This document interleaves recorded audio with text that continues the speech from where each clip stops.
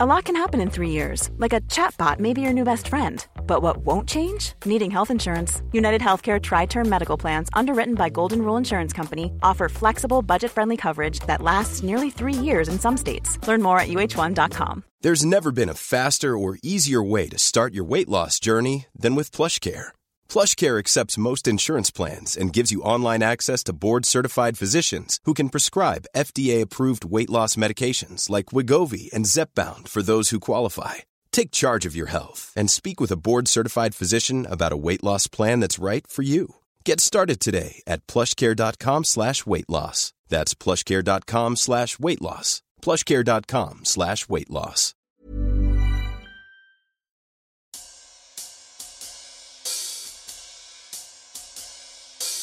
So we get information that is super detailed and it's wonderful.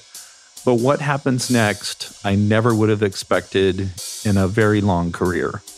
We get something that takes this case completely sideways. When a serious crime is committed in a small town, a handful of detectives are charged with solving the case. I'm Yardley, and I'm fascinated by these stories. So I invited my friends, Detectives Dan and Dave, to help me gather the best true crime cases from around the country and have the men and women who investigated them tell us how it happened. I'm Dan. And I'm Dave. We're identical twins from small town USA. Dave investigated sex crimes and crimes against children. He's now a patrol sergeant at his police department. Dan investigated violent crimes. He's now retired. Together, we have more than 2 decades experience and have worked hundreds of cases. We've altered names, places, relationships, and certain details in these cases to maintain the privacy of the victims and their families. So we ask you to join us in protecting their true identities as well as the locations of these crimes out of respect for everyone involved. Thank you.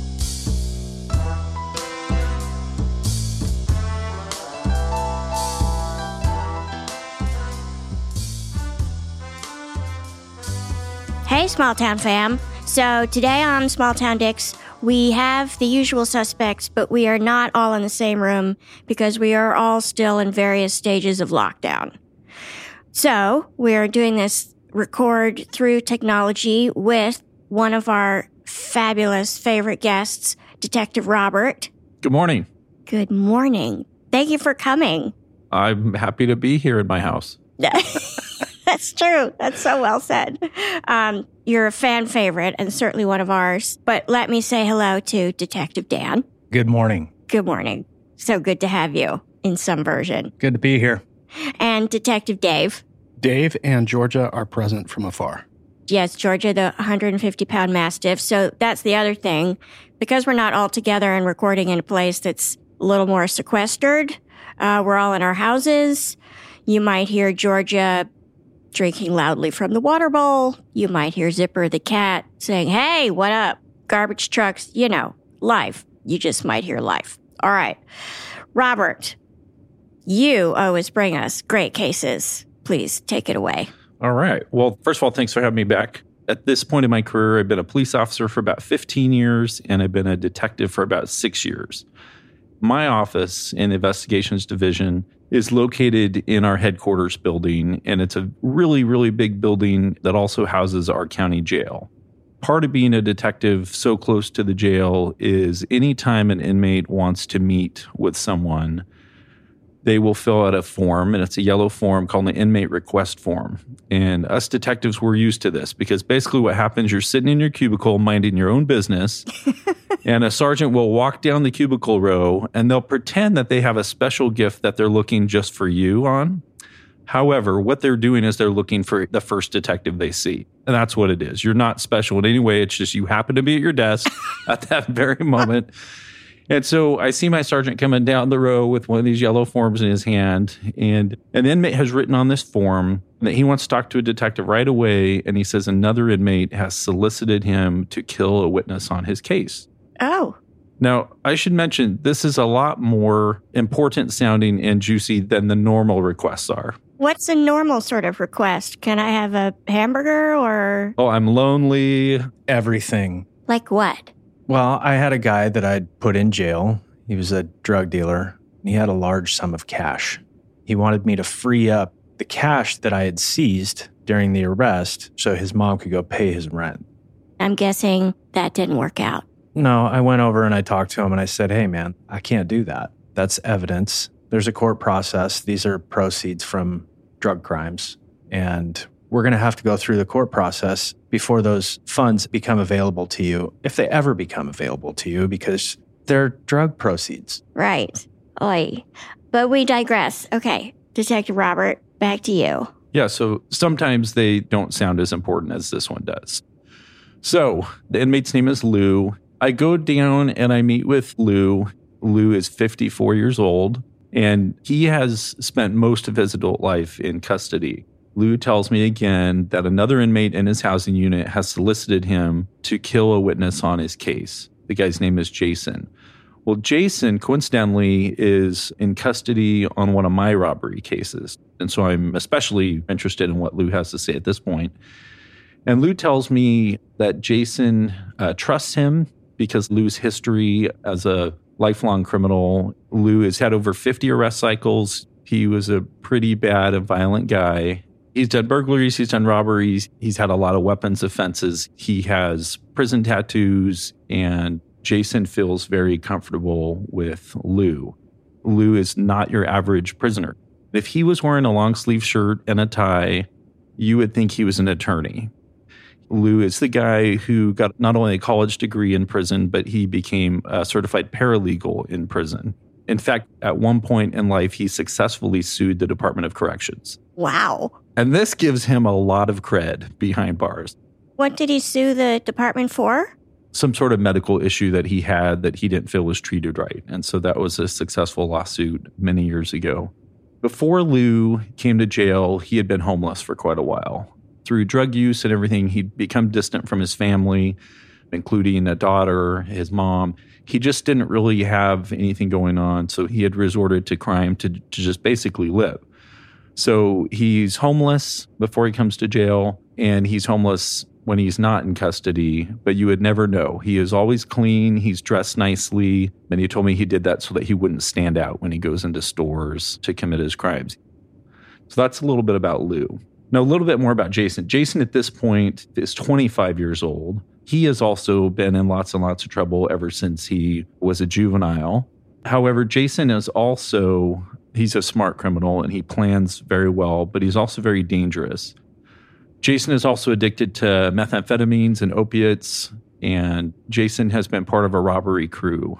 And a robbery crew is basically just a group of individuals who are pretty organized and they go out and commit many different crimes together.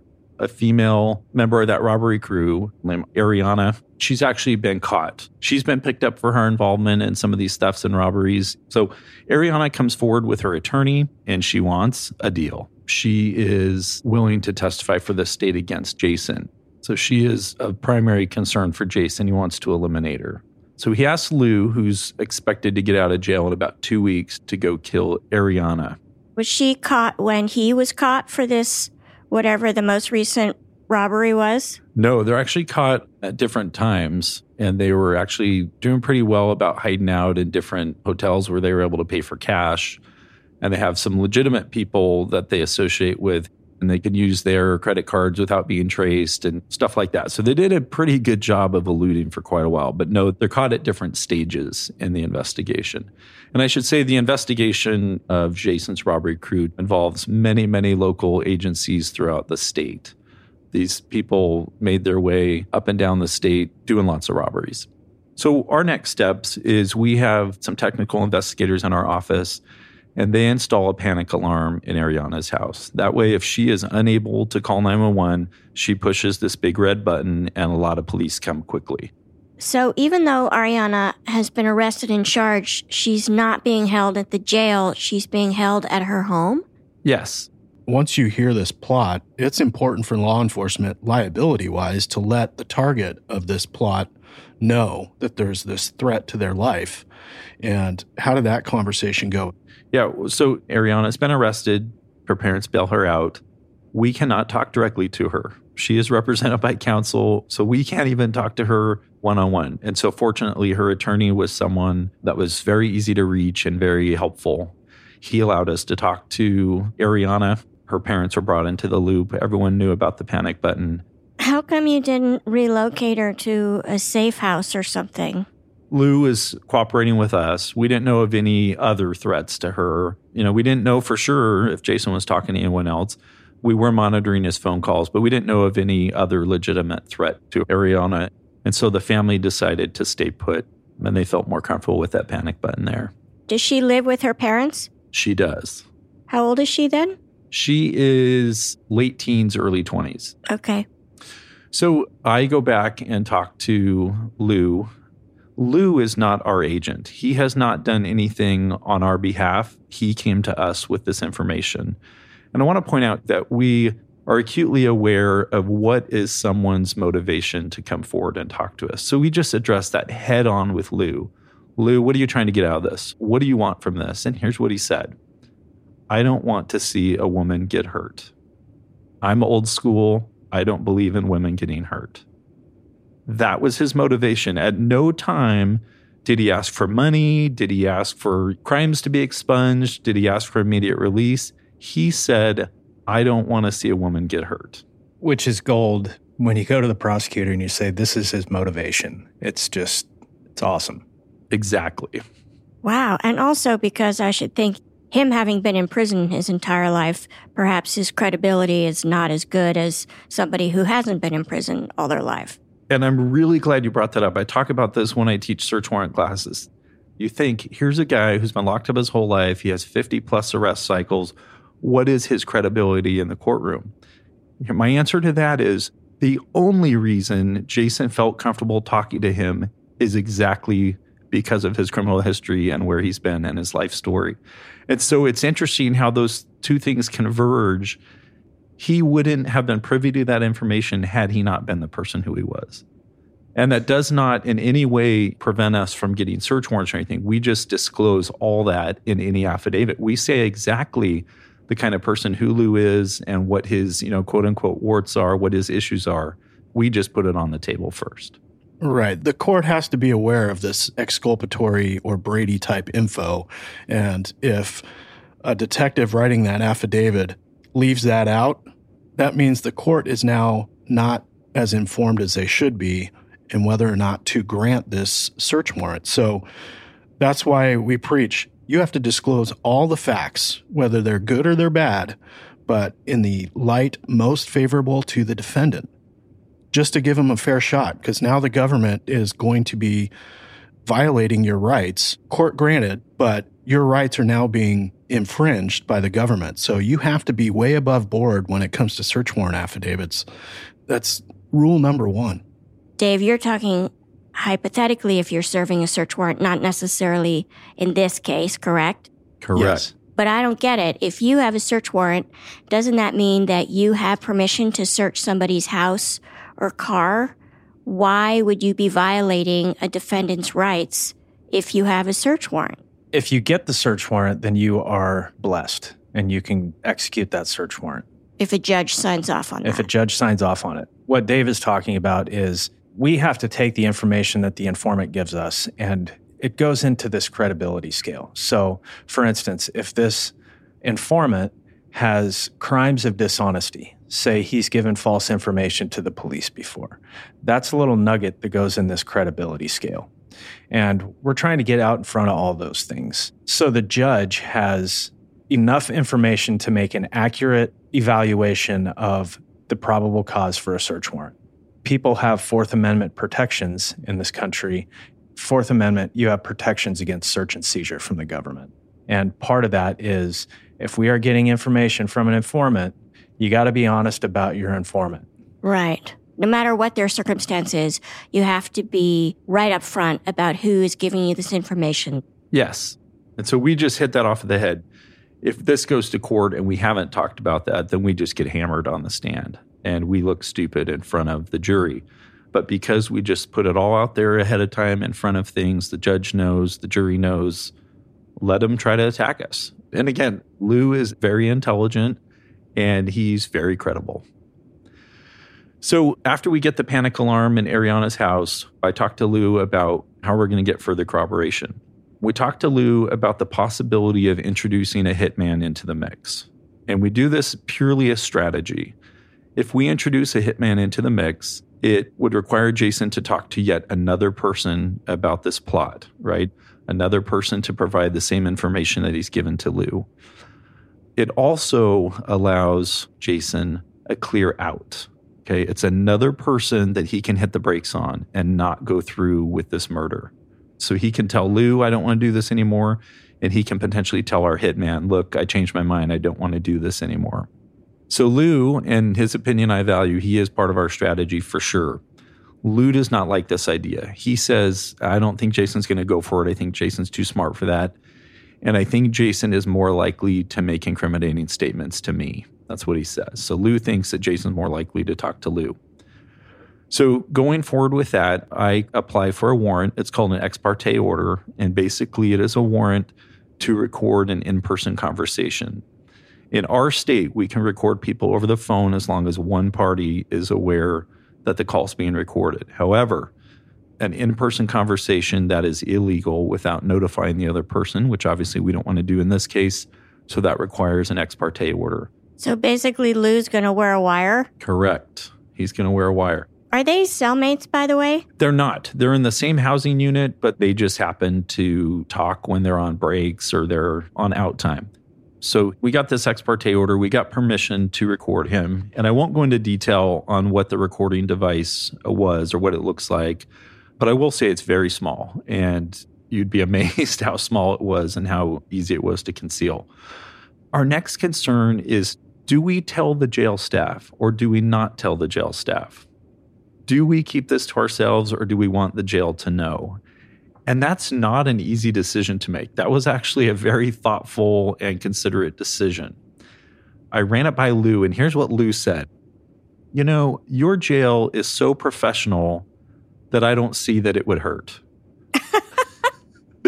And so I took that as a great compliment to our hardworking jail staff. They can be trusted to know that Jason is going to be recorded. Yes. You look at other things that happen in jails and you're like, this is a bad idea because loose lips, you know? So I'm actually happy that your county has such a professional staff that Lou would recognize and trust that they're going to be competent enough to handle that kind of case.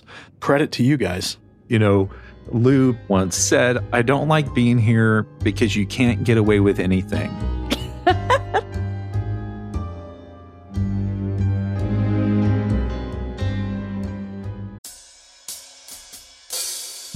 Hey, Small Town fam, it's Yardley. I want to talk about Prose. Prose is the custom hair and skin beauty brand where you get on their website, answer a bunch of questions about where you live and how old you are and what kind of hair you have, what kind of hair you want to have. And then, from millions of possible formulas, they create a formula just for you. So I'm lucky. I have a lot of hair. Most days, my hair is the boss of me. So I need shampoo and conditioner that gets my hair to calm down a little bit. So I've been using Prose for a while, and one of my favorite things about it is you can choose your scent.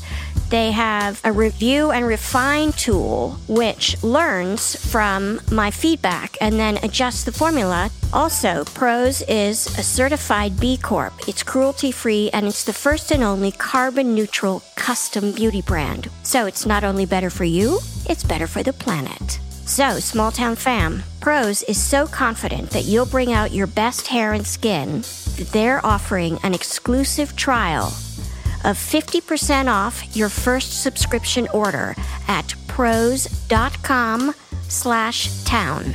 That's right. You get your free consultation and then 50% off at prose.com/town. That's prose.com/town. Do it. Hey folks, Detective Dave here. Let me tell you about SimpliSafe, the home security system that I trust to keep my family safe. I depend on SimpliSafe to provide me and my loved ones with 360-degree coverage of my property and valuables. I love the variety of monitoring sensors available with SimpliSafe Home Security. You get a glass break sensor, which in my experience is one of the most effective tools of detecting a break-in. In addition, SimpliSafe offers motion sensors, entry sensors, sirens, and flood and fire detection. With SimpliSafe Home Security, I have the flexibility to use keypads at multiple entries at my house. This option is especially important to me and my family. I can provide access to people I trust and limit having multiple keys outside of my control, all at the push of a button via the SimpliSafe app. It comes with a variety of cameras for indoors and outdoors. And best of all, SimpliSafe is backed by 24/7 professional monitoring for less than $1 a day. It gives me peace of mind knowing I can leave the house, I can leave town, I can even leave the country, and I know my home is simply safe. The mobile app integration makes it so easy to make sure everything's in place in real time. I check it every day when I'm away from home. SimpliSafe is the best. U.S. News & World Report named SimpliSafe Best Home Security Systems 2024. And Newsweek ranked it Best Customer Service in Home Security. With SimpliSafe, there are no contracts. And if you're not happy with the service or the product, they have a 60-day money-back guarantee.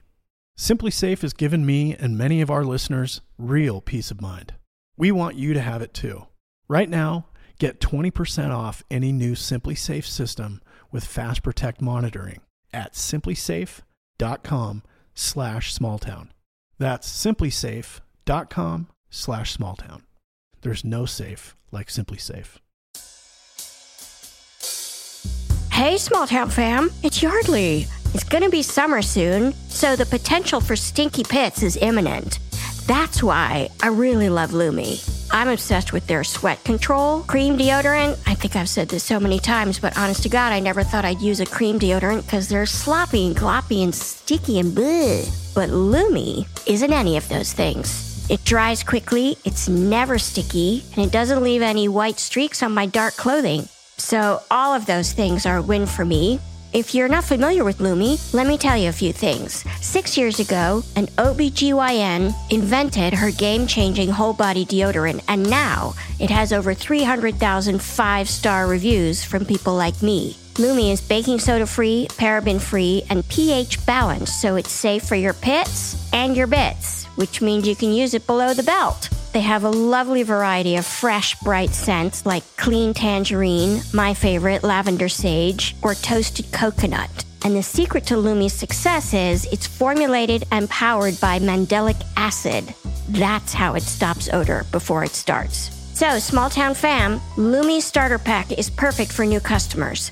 It comes with a solid stick deodorant, cream tube deodorant, my fave, and 2 free products of your choice like mini body wash or deodorant wipes, and free shipping. And on top of that, as a special offer for listeners, new customers get 15% off all Lumi products with our exclusive code, which is Small Town. And if you combine the 15% off with the already discounted starter pack, that equals over 40% off the starter pack. So use code SMALLTOWN for 15% off your first purchase at LumiDeodorant.com. That's code SMALLTOWN at LumeDeodorant.com. Do it.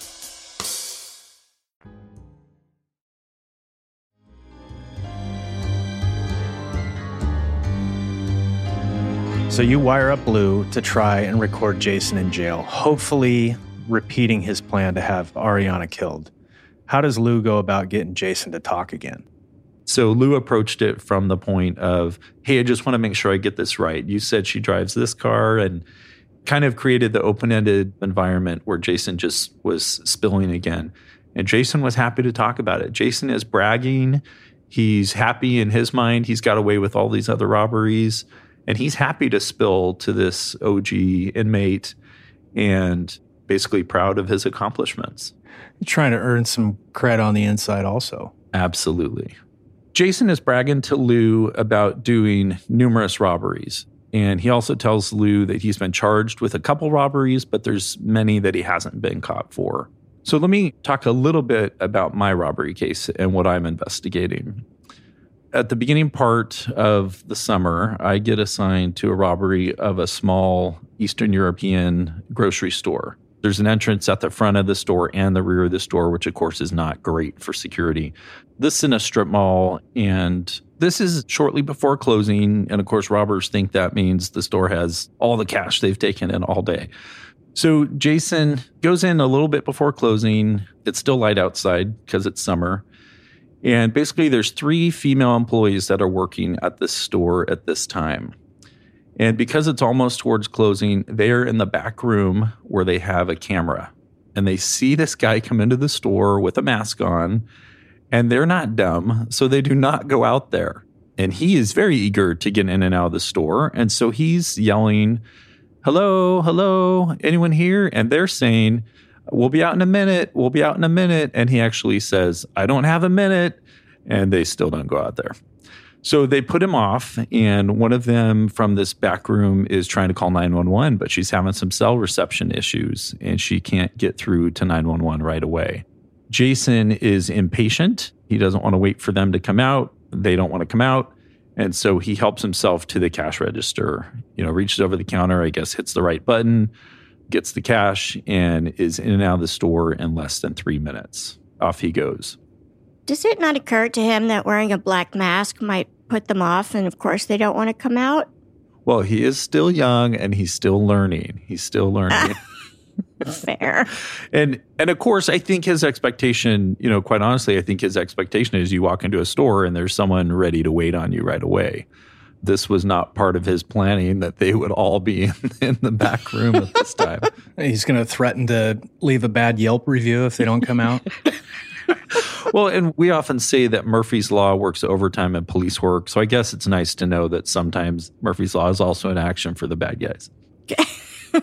So our patrol deputies, they get there pretty quickly and they do a canvass, and someone in a neighboring business saw a red Chevy Tahoe backed into a parking spot playing super loud music right around the time of this robbery. And this witness also saw a male put on a wig with curly red hair and then the black mask over that before getting out of this red Chevy Tahoe. I think that's a coincidence. Now, these robbery crew members, one by one, they're getting picked up. They're doing lots of robberies in lots of different jurisdictions. And so piece by piece, they're getting picked up one by one. 2 days after this robbery of this Eastern European grocery store, Jason's buddy gets arrested. Someone else on the robbery crew gets arrested. Jason's buddy decides, I've learned enough. I can do my own robberies. I don't need the rest of you. So he goes solo in a stolen car and robs this porn store that's open 24 hours a day. And when he gets arrested, he is found with a long-haired red wig that matches the description in my grocery store robbery. And then 4 days after the robbery at the Eastern European grocery store, Jason gets arrested by the U.S. Marshals in the next state over. So the U.S. Marshals pick him up. And one of my colleagues was there for that takedown at a hotel, and he just happens to mention that one of the female members of Jason's robbery crew drives a red Chevy Tahoe. Meanwhile, yet another member of Jason's robbery crew is in custody at our jail, and he reports that someone else on the robbery crew has a girlfriend who drives a red Chevy Tahoe and is the getaway driver for the robbery crew. I also show him a picture of that long-haired red wig that was found, and he says that wig belongs to Jason. He likes to put it on under a black mask when he does his robberies, just to further disguise his ID. We also have another piece of info that they had been stealing from an Apple store in a nearby city. And while they hadn't been arrested that time, one of the loss prevention people got a license plate, and that license plate comes back to a red Chevy Tahoe. Gee whiz. That license plate is listed in the report, and it comes back to the father of Ariana. So piece by piece, this case is coming together with these little nuggets of information. So Ariana comes forward with her attorney. She wants a deal. She says, that red Chevy Tahoe, that's mine. And by the way, the suspect in your Eastern European grocery store robbery, that's Jason. She says he had a fake gun at the time, but it turns out he didn't need to use it. And I said, well, what do you mean? And she said, well, he bragged when he came out after that robbery and said no one was at the counter, and so he helped himself. He didn't need to use the fake gun or pretend to use it on anyone. Correct. And we didn't even know he had it, right? It remained tucked into his clothing because he never confronted an employee. In our state, that's actually a huge difference in what you can charge them with. If he did not use a weapon, it drops this crime down multiple rungs and potentially at sentencing a lot of years. We may have gone back and forth with the DA on this a couple times between, is this a theft or is this a robbery or is this an attempted robbery? This was one of those weird ones where because he didn't confront an employee, what was it exactly? And I think the perception of these employees is they know they're about to be robbed. And I think that that's very important in this case. Surely that factored in, didn't it? It did. And then with Jason, ultimately, it doesn't matter, right? He's committed so many robberies that whether this is a robbery or a theft, he's still screwed because he's been so prolific with his group. And the other aspect of this is Ariana has provided corroborative information that's contemporaneous with the night of the robbery that isn't just this ambiguous, hey, he did this robbery. Now she's giving specifics that you can corroborate to the actual witnesses that were at the store that night that say, we didn't even come out to meet him. He just grabbed the money and ran. That's huge because you can't just make that up. No one would know that unless you were there or unless Jason himself had said that. All this corroborating evidence on this particular robbery is very, very helpful. So did you make a deal with Ariana? We do not make deals. So first of all, as law enforcement, we can't make deals. That's not what we do.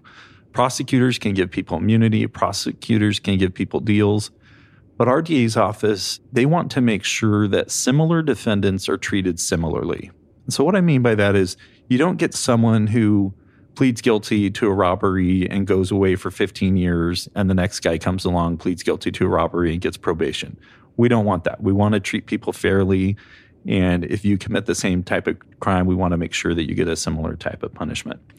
So RDA's office, we are happy to listen to anyone, and of course, that comes in through the detectives. Sometimes the DA is present or is watching remotely. But what we tell people is we want to listen to everything you have to say. We're going to document it. We're going to video record it, but we don't make any promises. We don't know if the DA is going to use that information, if that information is legitimate and can be corroborated or what. So we can't make any promises on the front end, and that's what we tell people every single time.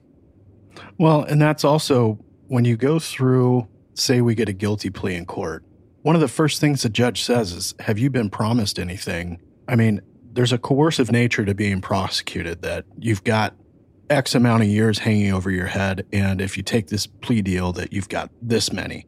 There's a reason they call it a deal. You're cutting out some of your potential prison time exposure.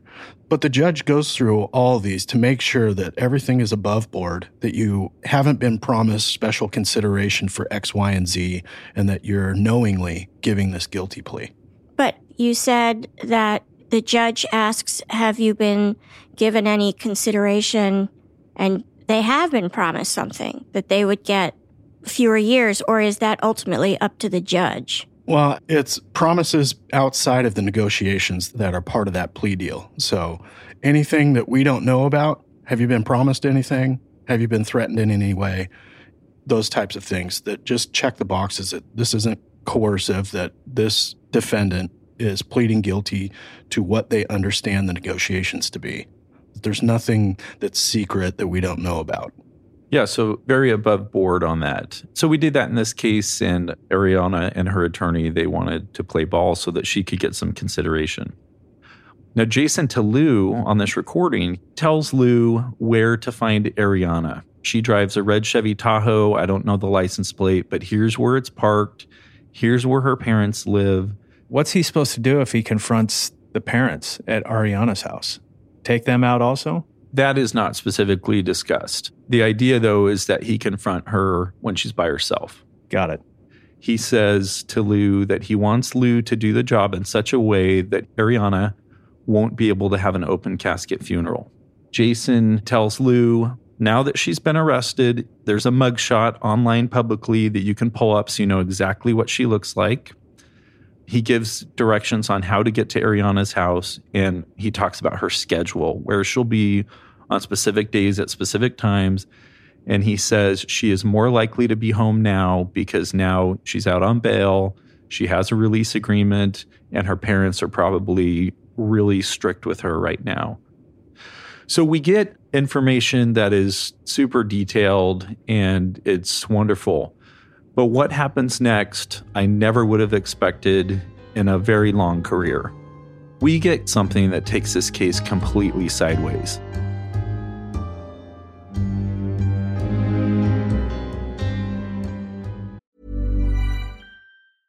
Imagine the softest sheets you've ever felt. Now imagine them getting even softer over time. That's what you'll feel with Boll & Branch's organic cotton sheets. In a recent customer survey, 96% replied that Boll & Branch sheets get softer with every wash. Start getting your best night's sleep in these sheets that get softer and softer for years to come. Try their sheets with a 30-night guarantee. Plus, get 15% off your first order at bollandbranch.com. Code BUTTERY. Exclusions apply. See site for details. Are you ready for truly hydrated skin? Meet Hyaluronic Body Serum, a breakthrough in body care from Osea. It's clinically proven to instantly increase hydration by 161%. Their lightweight, fast-absorbing serum delivers 24 hours of nonstop hydration for silky smooth skin without the sticky afterfeel. Osea's latest innovation combines the magic of their best-selling Hyaluronic Sea Serum with a new formula that's good for the whole body and 5 types of hyaluronic acid to target every layer of the skin.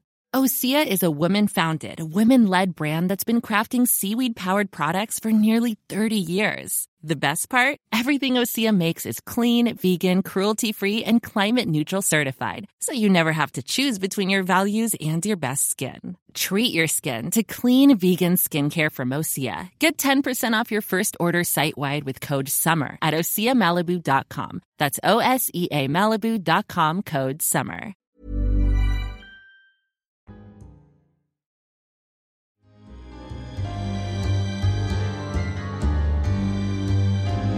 So Jason, while he is on this high of giving orders on how to kill Ariana, Jason actually confesses to being present several years earlier when a federal public defender was killed in the city next to us. And this was an unsolved case that happened about 7 years earlier before this recording, and involves a former federal public defender named Nora.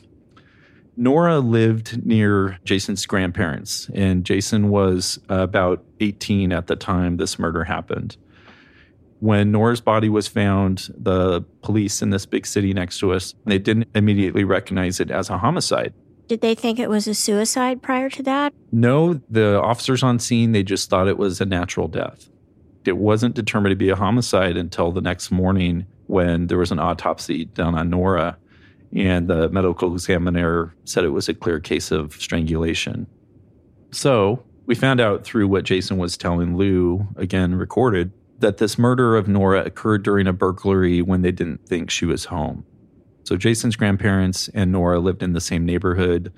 Jason assumed that Nora was rich. She was living in a home by herself. She drove a BMW, and she always left a door open at her house so that her dog could come and go.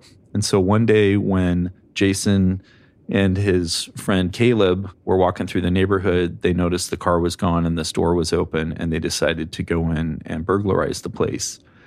And they didn't expect her to be there. And so she happened to be there, she screamed, and that's ultimately when she was killed. Now, Jason and Caleb had both been previously interviewed by police, and they had confessed to stealing from the home.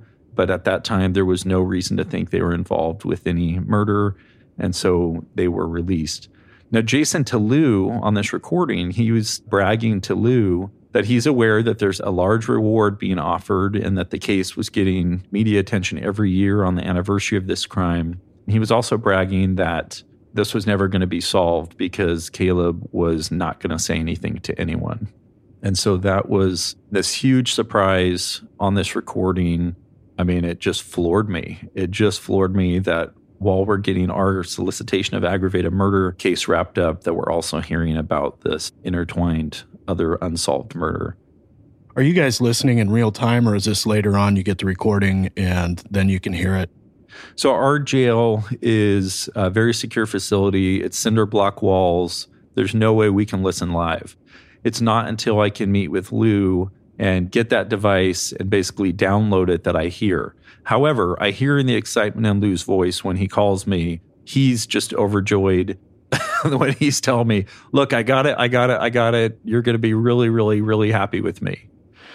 You're probably aware of this unsolved public defender case. When you start hearing this, it's starting to ring bells for you. Oh, absolutely. Yes. In fact, I used to live in this other city, and I used to have to walk by their police station when I was walking to my gym. And in front of their police station, they have some of their unsolved cases on big posters. And hers was one of them. And I'm the kind of guy who still reads the newspaper every day. And I was very familiar with that case. I was familiar with the media attention when it happened. And then every year there's a media campaign trying to solve it. I knew exactly what that case was right when it came up. Oh my God, I can see why Lou was so excited for you to hear that recording. Absolutely. So meeting with Lou presented its own challenges. Lou needs to keep himself safe and not broadcast that he is cooperating with us.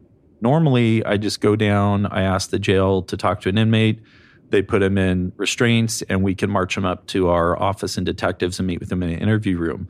In this particular case, we couldn't do that with Lou every time. And so we were very creative how we met with him. We would meet in medical appointments. We would meet in very different places so that other inmates would not be alarmed by him leaving his housing unit so much. Where's he going? So this is the first time in my career ever dealing with an informant, ever.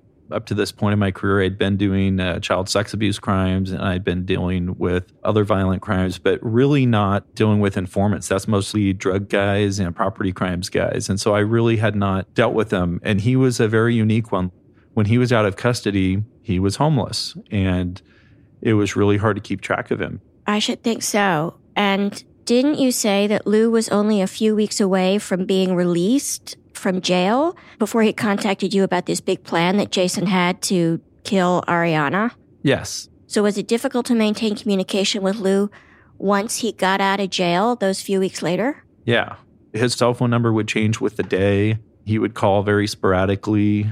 Sometimes he would call and need food. He says, I don't have any food to eat. Can you please give me some food? And so I was able to provide him some food boxes, take him out to fast food, that kind of stuff. Occasionally, I was able to give him small amounts of petty cash. But it was a challenge to know where he was. And obviously that was crucial along the way because we needed him to testify before the grand jury, and we needed to have him handy in case these cases went to court. Right. But I have a question. You had already been investigating Jason for the robbery that Ariana was a part of before Lou contacted you. So had you been interviewing Jason about that robbery at the same time you were getting all this intel from Lou? No. 3 months later is my first time sitting down with Jason. So you don't speak to Jason for the first time until 3 months after he's arrested? Correct. Because he's in custody in our jail. I am piecing stuff together. The suspect's the last person I want to talk to on a criminal case. I wait until I have what I think is all the information I'm going to get before I go in. You might only get one shot at him. If you spook him too much, he's going to lawyer up on you and he's not going to talk to you at all. Exactly. So predictably, when I go in and talk to Jason, he is one of those who they want to know what you know, but they don't want to give you anything that you don't know. And so that's what happens with Jason. When I go interview Jason, he denies being part of the robbery crew. He denies ever being at that store. I confront him with the surveillance videos. He says, that's not me. I show him pictures of the vehicle. He doesn't recognize that vehicle. I show him pictures of the wig. Guess what? He doesn't recognize the wig either. So that's just where that case stands, is he denies any involvement of it. So ultimately what happens is Jason resolves all these robbery cases with a global plea, okay? And he gets a pretty good deal, but here's what we get from him. We get Jason in writing to say that he's going to cooperate against Caleb, who Caleb is the one who ultimately killed Nora. And so this falls under the life is complex kind of irony, because here's a guy, Jason, who wants to kill a snitch becoming a snitch, right? But Jason gets a really good deal, in my opinion. He gets a 10-year sentence in exchange for testifying against co-defendant Caleb on the murder of Nora. and he does 10 years for all the robberies that he was involved with. He was basically wanted on robberies up and down the state. Jason was looking at significant prison time just for the robberies because of how many there were, dozens and dozens of robberies. And so, interestingly enough, the best thing that could have happened for Jason was to have this leverage where he could throw Caleb under the bus for this murder. And that's the only reason why he got a 10-year deal instead of probably doing 35 to 50 years for all these robberies. Yeah, you get a bunch of robbery ones that are, 70 months? 75 to 90 months each, yeah. Yeah, and they add up quick. Yeah. How much time did Caleb get? Now, Caleb, who was a year older, he's 19 at the time of Nora's murder. He is tracked down, he's arrested, and he ultimately pleads guilty to burglary and manslaughter. So not murder, manslaughter, which is slightly lower. And he's sentenced to 15 years in prison. And if you're thinking like I am that that's not very much time, the rest of the story is that Caleb has a terminal illness at this point, and he's not expected to live 15 years. So that was taken into account with that sentence. And what happened to Ariana? Ariana, as far as I know, is a success story. She was enrolled in college, and as far as I know, she has not returned back to her bad decisions and bad associations. Excellent. Does she need to worry about when Jason gets out? Funny you should mention that. So Jason is due to get out in 3 years. And, he's a very dangerous guy, and he's still very young. In fact, Jason was also housed in the housing unit with a gentleman who spent many years working at a bank. And so there's notes and collaboration between these two on how to successfully rob banks. So I don't think that Jason is going to change his ways while he's in custody. Right. He's just in a timeout. Exactly. Nora's family, they finally get some answers and some justice. I imagine that there was a great impact there as well. Absolutely. Nora's family was very grateful. Nora's colleagues in the Federal Public Defender's Office were extremely grateful. They had long been advocates and long been pressing this police department near mine for movement on this case and what's going on this case. The family and her colleagues found it extra ironic that this woman who had devoted her life to defending those accused of crimes at the federal level was ultimately the victim of a crime. Her death prevented her from continuing her defense of people who needed her help. By all accounts, she was a wonderful lady, very committed to everyone having defense and the best representation possible in the court system. Where's Lou now? So Lou, because of criminal history, he'll never work in a law firm. He'll never be able to get a white-collar job because on paper he looks terrible. Lou is a character, and he kept in touch for a long time. I'd get calls over the years from police officers all over going, "Hey, I've arrested Lou for trespassing. I have Lou in custody for shoplifting. He says he's working with you." And these would be, 3 a.m, Christmas Day, whatever. And I would happily take those calls, and I will happily take those calls as long as I have breath to answer my phone, because Lou went out on a limb. He really, really put his own life in danger for cooperating with us. So I will always have a soft spot in my heart for him. And I actually haven't heard from him now. This is the longest I've gone without hearing from him. It's been several months. And weather can be harsh, and living outside can be harsh. And, word got out that he cooperated with us. So I have legitimate safety concerns for him. And I don't know where he is right now. Lou had family in another state, and I tried to get him to relocate. It was easy for us to buy him a train ticket or a bus ticket and get him there, and he wasn't interested. Is he battling addiction also? Yes, he is a self-admitted heroin addict. Oh, that's rough. But again, you would never know. Even being a longtime cop, you would never know. I feel like Lou is the kind of guy who would be a character in a Grisham novel that works for a law firm and does like the off-the-book stuff in the background. You hit the nail on the head. That is exactly how he is. In his mind, we were working this case together, and we were. Let's be honest, we were. We didn't tell him our whole strategy and all the details, but we were working this case together. This case would not have been solved without him.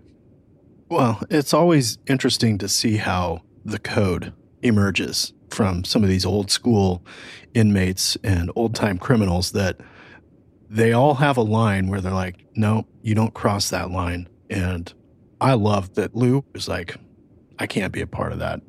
I need to be on the right side of this. And Dave, I think that's going away. I don't know what your impression is, but I think that's going away. I really don't think Jason cared at all if a woman got hurt or if kids got hurt. I don't think he gave a crap about that. But you're right. Lou, being through the system for his whole life, he did. He had boundaries. And, it's a different way of thinking about things, but I respect him for that. Absolutely. Hats off to you, Detective Robert, for hearing Lou out, for not writing somebody off because they may have made bad decisions, but recognizing that they could still have some good to offer. More of what we need, I think. And I hope that the next time we actually sit down with you, we can all be in the same room together again. Like the before times. Stay well, stay safe, and thank you so much for joining us today. Well, thank you. I love being here. Thank you.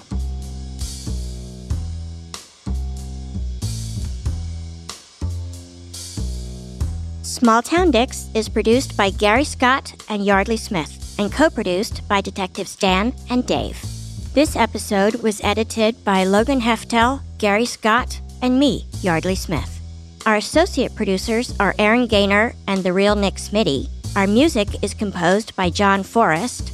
Our editors extraordinaire are Logan Heftel and Soren Bajan, and our books are cooked and cats wrangled by Ben Cornwell.